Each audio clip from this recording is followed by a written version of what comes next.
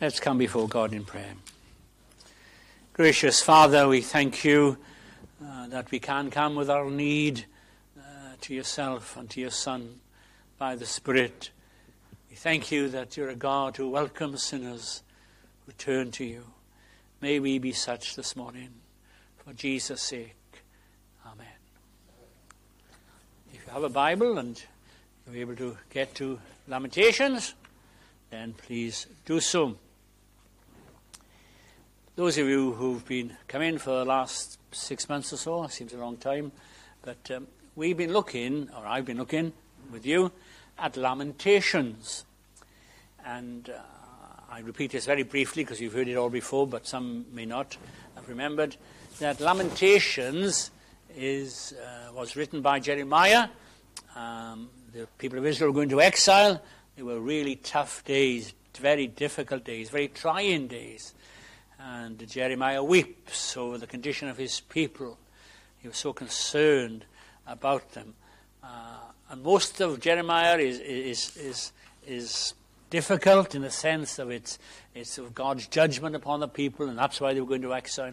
There were some glimpses in Jeremiah of a promise that God would bring them back 70 years after the captivity, and that's, of course, that was fulfilled. And then if you read through Jeremiah, and it's a kind of very difficult in that sense, you come to the next book, which is called Lamentations. There's a clue there what it's going to be about. It's about lamentations. And again, it's difficult. And then you come into chapter 3, and it's such a blessing.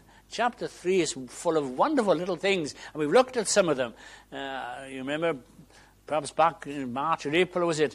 Verse 1 says, I am the man that has seen affliction. And some of us had been through that and were going through that at that time. And some have continued to do it. But then we found there were wonderful little verses, particularly from verse 21. This I recall to my mind, therefore I have hope. There was hope. It is of the Lord's mercies we're not consumed. God is a God of mercies, because his compassions fail not. He's a God of compassion. They are new every morning. Great is thy faithfulness. What a great verse that is. We love it. We know a little song. Great is thy faithfulness. The Lord is my portion, saith the Lord. Therefore will I hope in him. Wonderful, wonderful promises. And then last time we looked at the Lord is good. Right? The emphasis on God's goodness to his people. I want to go on this morning and look at the next phrase in verse 25. The Lord is good unto them that wait for him, the soul that seeketh him. What we've been doing over the months is concentrating on God, who he is, what he is to his people, his compassion, his mercies, his faithfulness. And I think that's right. The best remedy for us when we are down for various reasons is to think about God. Because the more we think about ourselves, the more we get depressed, the more down we are. We need to think outside of ourselves, and we need to think about God. This God who is great and glorious and wonderful and sovereign and compassionate and merciful and great in his faithfulness. We need to think about God. And when we start thinking about God, strange enough, we feel better. We feel better. It's been the experience of many of us, I'm sure. We've been perhaps in a midweek meeting, perhaps a prayer meeting, Bible study. We've come and we've been a bit down and things have gone wrong, apparently all day. And we come and we're really fed up. And we come with the people of God. And we hear God's word being read and proclaimed and people pray. And it really blesses us. Gary and I were at the prayer meeting in Market Street on Friday night, particularly praying for revival. And it did our hearts good to be there.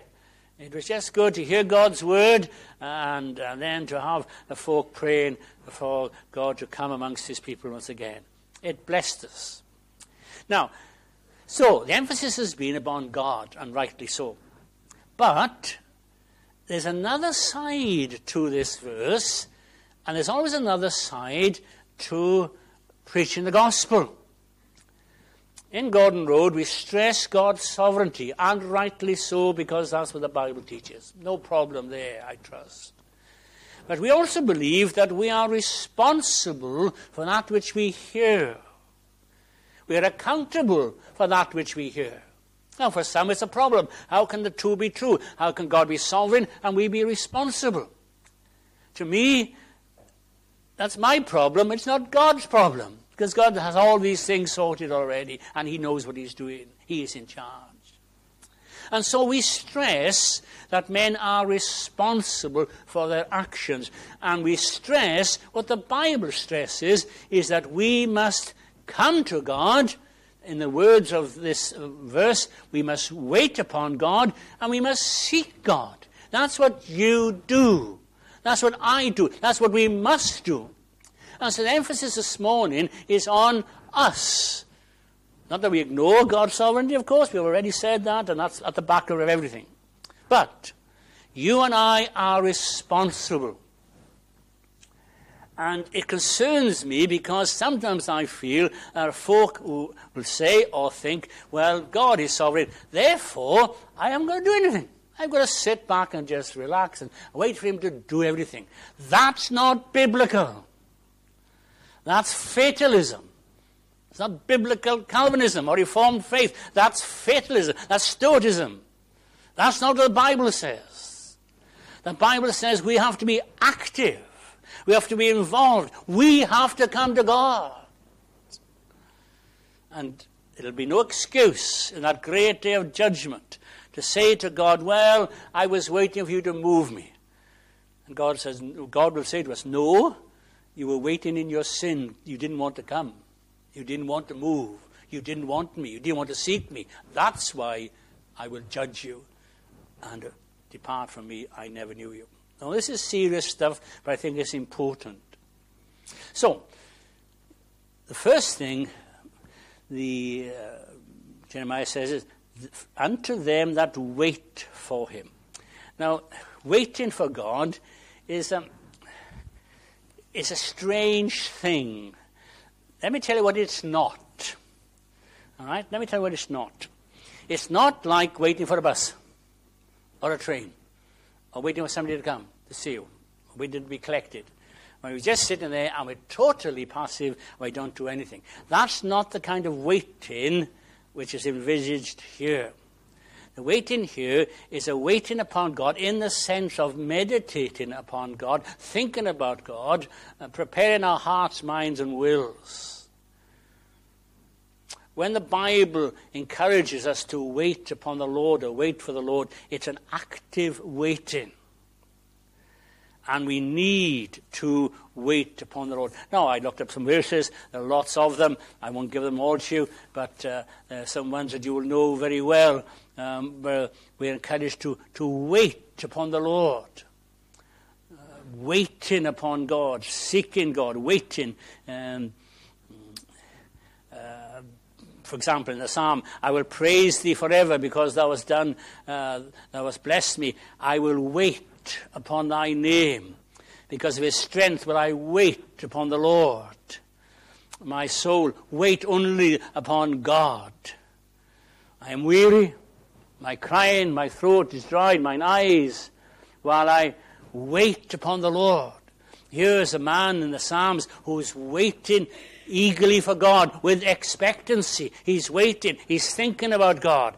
Why? Well, because of the character of God. Now, we don't need to go through all that again in Jeremiah. But the God upon whom we wait is a great God.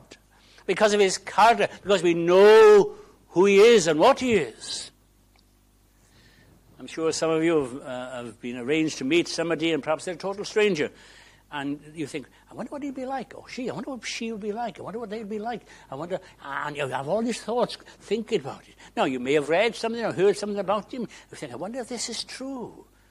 And you wonder and you think about it. If that is true, well, that's great. If it's not true, it's going to be difficult. And you think about them. Now, this is what the Bible encourages us to do. Think upon God. Wait upon him. Read the Bible. Read what he says about himself. Have fellowship and friendship with others in the church. See what they say about God. sing these lovely hymns that tell us about God and about the Lord Jesus Christ. We are to wait upon him in a sense of awe and wonder. Now, similarly with seeking, all right? Lots and lots of verses in the Psalms, particularly about seeking God. I read Psalm 27, where the psalmist says, one thing have I desired of the Lord, that will I seek after. I may dwell in the house of the Lord, and so forth. When you said, seek my face, my heart said, I will seek you. This is a command of God. This is our duty before God. There's not option. Oh, well, perhaps I will, perhaps I won't. You must seek after God. I must seek after God. I will not be left with an excuse not to seek after him. He's revealed sufficiently to us to encourage us to seek him and to call upon his name. Now, I say I could quote lots of verses from the Psalms, but I thought it might be helpful if we look briefly, I no need to turn to it because most of you know the story, about Jehoshaphat. Here is a king in Judah, and the enemies are coming upon him. And he doesn't know what to do. And verse 3 says, and Jehoshaphat feared and set himself to seek the Lord. Jehoshaphat could see the enemies, hear the enemies, and there were great armies. And Jehoshaphat says, well, what am I going to do? I am not sufficient to meet this army, to deal with this army. My people are not sufficient. There's not enough of us. We're not well trained. We're not great soldiers and warriors. We can't do this. And so he comes in his need to God.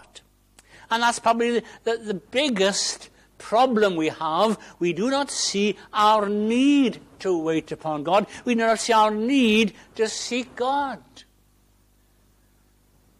How sad is that? I saw a little program last night, Saving Lives at Sea. It's about the lifeboat service. Nice little program, and obviously it's all to do with rescuing people who are out at sea. And here's this lady, she's on a paddle boat, I think that's what they call them.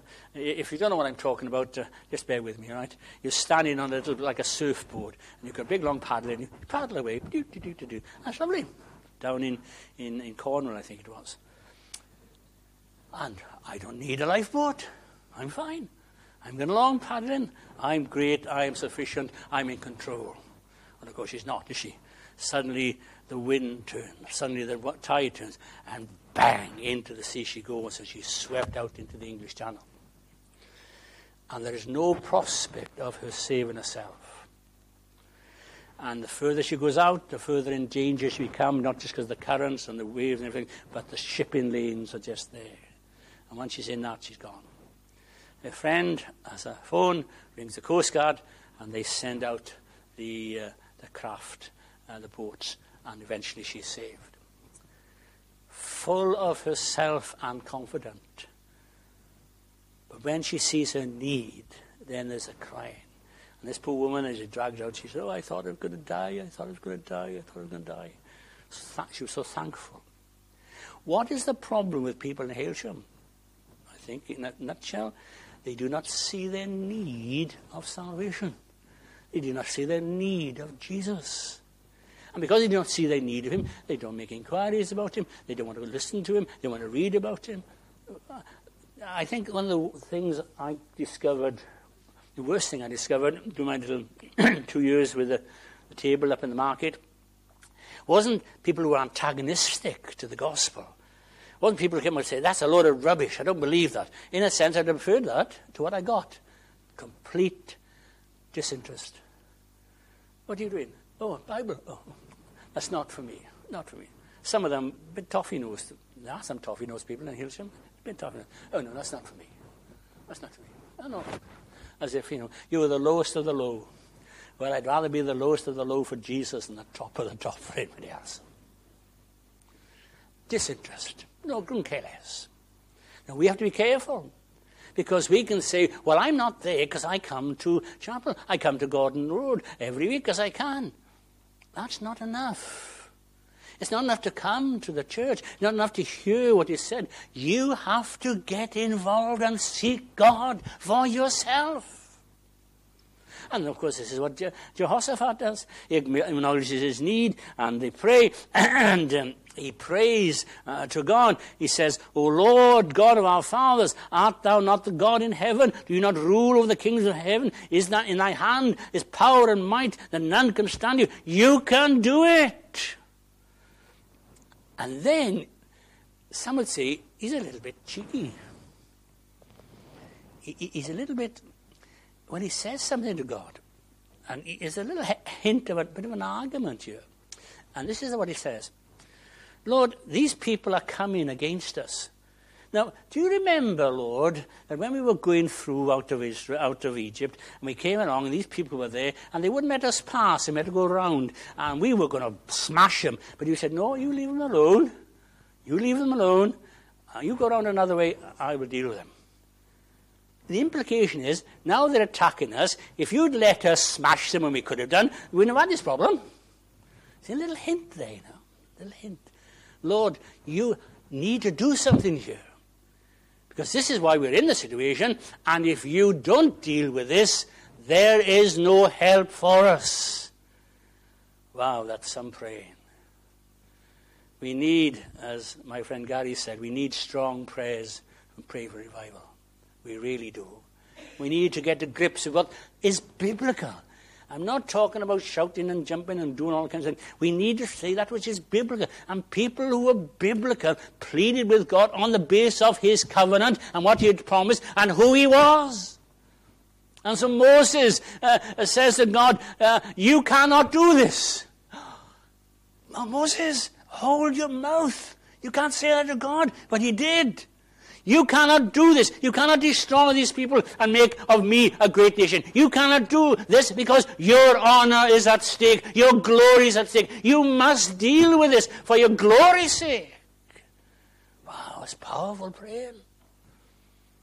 We're a long way off that, I think. Anyway, so here's Jehoshaphat, and he's praying and he's pleading, and God hears and God answers. Thus says the Lord, verse 15, unto you, be not afraid nor dismayed by reason of this great multitude, for the battle is not yours, it's God's. I will deal with it. But notice the promise of God to deal with it and to deal with the enemies came after he was seeking the Lord. And salvation will not come to you, forgiveness of sins will not come to you unless you seek God and ask him to save you. You have to do that. God works by his Spirit, and we know all what goes on in the background of it, but your responsibility is to seek God and to call upon him. Someone says, well, yeah, I know what you're saying, but I don't know what to say. I don't know what to say. I don't know how to pray. I can say the Lord's Prayer. I can repeat something. I can say, Lord, bless me and bless so-and-so and bless this one and bless that. But I don't really know how to pray. Well, start with that. Say to God, Lord, I don't know how to pray. I don't know what to say to you. But I do know I need you. I want you. I want Jesus to be my Savior. I want him to forgive me and cleanse me and make me a new person. Is that hard? Is that beyond you? A lot of us, that's the way we came. Realizing we went right with God and said, just simply, Lord Jesus, have mercy on me. The man who went up to the temple, you know, Jesus gives that little parable of the Pharisee full of himself, and this poor old man at the back says, God be merciful to me, a sinner. Not a long, posh prayer full of eloquence, you know. God be merciful to me, a sinner. And he was, and he did, and he went away justified. I heard a little illustration, I think it was in this pulpit, some months ago, I think. I can't remember who said it, and I liked it because I had used it myself. It's a similar illustration, but it's not. That was particular to him. What I'm going to tell you in a minute is particular to me, right? In that I experienced this. One of the great games that we play with our children, our grandchildren, or nephews or nieces, whatever, is hide and seek. It's every generation. We love hide and seek. And it seems peculiar and particular, grandchildren love to hide from their granddad. It's wonderful. Okay. And when I used to go to Switzerland, the 3 little ones there, something like 8, 6, and 4, all right? They're quite close together. And my daughter lives in a big house, a rambling old house, and there were places all over the place to hide. Grandad, let's play hide and seek. Okay. So they went to hide. Okay. And then, because I know about these things, you always got to count up to 100, right? So I start. 1, 2, 2.5, 3. You make it as long as you can, because then it gives you time to just rest, you see. And then a little voice says, Grandad, we're ready now. So, right, 51, 51.5, 51 3/4, 50. And eventually, okay, so you go. And typical kids, you can hear little scuffles and little chuckles and little laughing, and you think, now, where are they? And then you make a big thing of it. Well, I did, you can imagine me. I wonder if so-and-so's in the bedroom. I wonder if so-and-so is under the bed. I wonder where Barney is. And all these things, all right? Now, Beatrice Lover, she was the youngest. She obviously didn't understand the rules. Because Beatrice would say, I'm in the cupboard. So, I wonder if Beatrice is under the bed. I'm in the cupboard. And so I eventually go to the cupboard. Oh, there you are. Hooray! And she was so pleased I'd found her. Now, she wanted to be found. Can you see that? She wanted to be found. The boys would be happy not to be found ever, right? But she wanted to be found. Let me tell you something about God. He wants to be found. Isn't that wonderful? The Lord Jesus wants to be found by you as your Savior. He's not reluctant. He's not saying, well, I don't think I fancy you really. I'd rather you stay lost. He never says that. It's so wonderful. It's so wonderful. The Lord Jesus wants to be found by you today. But the emphasis on the Bible is that our seeking must be with a whole heart. Our seeking must be diligent. Our seeking must be purposeful, meaningful, not half-hearted. Oh, well, perhaps I will, perhaps I won't. You can't do that. You never find Jesus like that. When the Lord, and it's kind of the other side of it for a moment, the other side of things, when the Lord talks about lostness in the parable of what we call the prodigal son, you know his story well, Luke 15, have you ever noticed the earnestness or the diligence were the 2 first parables of the person who is seeking? So you've got the shepherd who's lost one. There's 99 are safe, but he cares about the one. And so he searches for the one. And this is what we're told. What man of you, having 100 sheep, if you lose one of them, doth not leave the 99 in the wilderness and go after that which is lost until he found it? He is determined to find that sheep. He's not giving up. Well, I've got 99 here. Okay, well, it doesn't matter. 1 lost, 1%, that's okay. He wants that sheep to be found. That's the diligence of the Lord Jesus Christ in seeking saviors, seeking sinners. The woman loses a coin. Perhaps it's part of a necklace, silver coin necklace type of thing. We don't know. Perhaps it was. And this is what we say. All right. Likewise, when neither what woman having 10 pieces of silver, she loses one, lights a candle, sweeps the house, and seeks diligently to find it. I confess I do not know what it means to diligently sweep the house. but I won't go there. I know where the switch is on the Hoover, but I'm sure it doesn't work properly. She diligently, she will not give up. That's precious to her. And she seeks this until she finds. She will not give up. Now, of course, the third parable is about the son who comes home himself. And he seeks reconciliation. He seeks restoration. And he comes home. And he's in a filthy state. We've had sermons on this, and I can't improve on them, I'm sure. He comes home in a filthy, dirty, rotten state. And he's just hoping that his father will give him a slave's job, just so he can have a roof over his head and something to eat once a day. And the father, you know how he responds. If we are to find Jesus, we need to be diligent. We need to be earnest. We need to say, Lord, I must find you. I must have you to be my Savior. If I don't, I'm lost. There's no other answer. There's no other person. There's no other way. I must find you. Please, please be my Savior. And he will. We believe that. Jesus says, he that comes to me, I will in no ways cast out.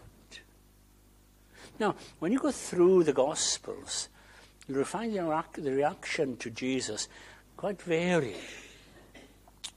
There will be people who come, and Jesus will say something to them, and they say, rich man. So he says this, that, and the other. And then he says, give your goods away. He's seeking Jesus, but the cost is too much. He doesn't want to lose his wealth, his position, his standard, whatever it is. And so he says no to Jesus, and off he goes. And he will be at a loss for time and eternity. And there are other folk.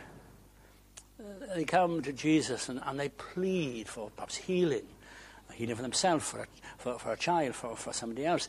And they come pleading. And Jesus says, what do you want? And they plead, Lord, please, please, please.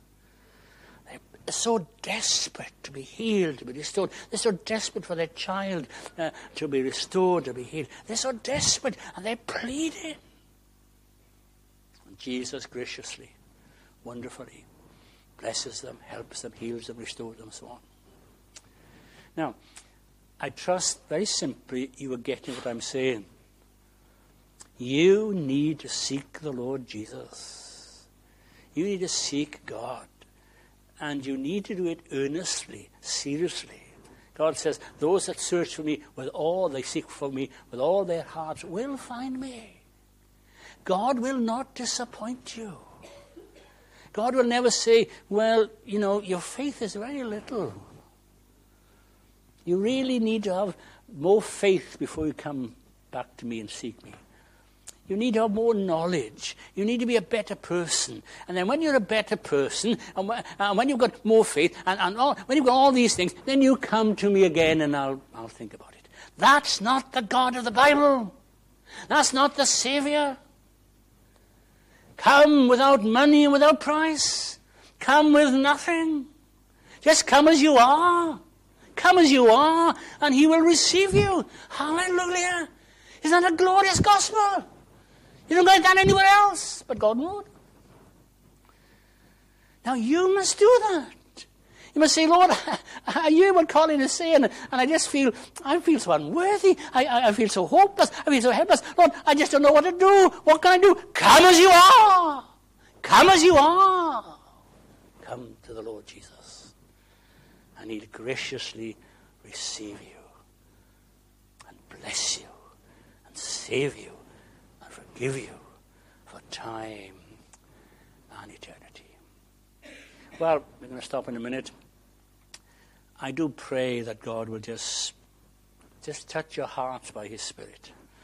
I'm aware this is a work of God, the Holy Spirit, as you are, I'm sure. And we who have already come, We need to pray, Lord, have mercy upon others. That their eyes may be opened spiritually, their ears may be unstopped spiritually, their wills may be renewed and inclined to the Lord Jesus. We need to pray for folk, that they will come to faith in the Jesus. Seek him. Seek him while he may. Call upon him while he is near. For Jesus' sake. Let's pray. Father, we thank you for the gospel. It's a glorious gospel. It's a simple gospel. And yet it's some ways so profound. That a sovereign God of all the earth, creator, redeemer, provider, that this God should come down to our level, as it were. We believe that's what happened at Calvary. The Lord Jesus Christ, who was God, became man. And in his humanity took upon himself our sins. He suffered the wrath of God for us. He dies as a substitute for the sins of all who believe and trust in him. Oh, Father, help us to believe. Help us to trust. Help us to come. Help us to seek the Savior this morning, this day. And oh, by thy grace may we find him. Oh, Father, may we find him who is indeed, if we only realized it, is seeking us and longs to bring us to himself. Bless us for Jesus' sake. Amen. Amen. Now we're going to sing a hymn. It's a great hymn. It's a hymn about seeking God and finding God, the Lord Jesus. And it's in the section, Cry for Grace and Help. Now, I'm hoping we're going to sing it to Aberystwyth. All right? Okay, good. Jesus, lover of my soul, let me to thy bosom fly, while the nearer waters roll, while the tempest still is high. Hide me, O my Saviour, hide, till the storm of life is past. Safe into the haven guide, O receive my soul at last. Notice the next verse. Other refuge have I none. Hangs my helpless soul on thee. Leave me not alone. Still support and comfort me. Just and holy is thy name. I am all unrighteousness. False and full of sin I am. Thou art full of truth and grace, and so on. 514.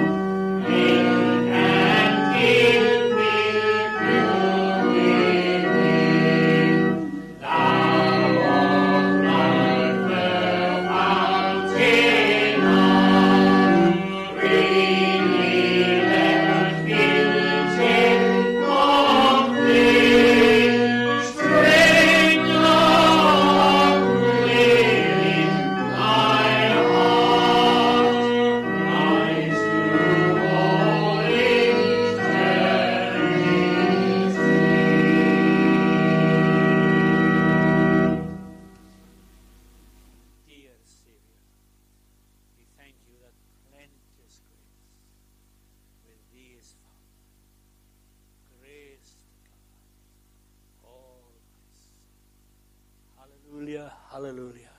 Praise the Lord.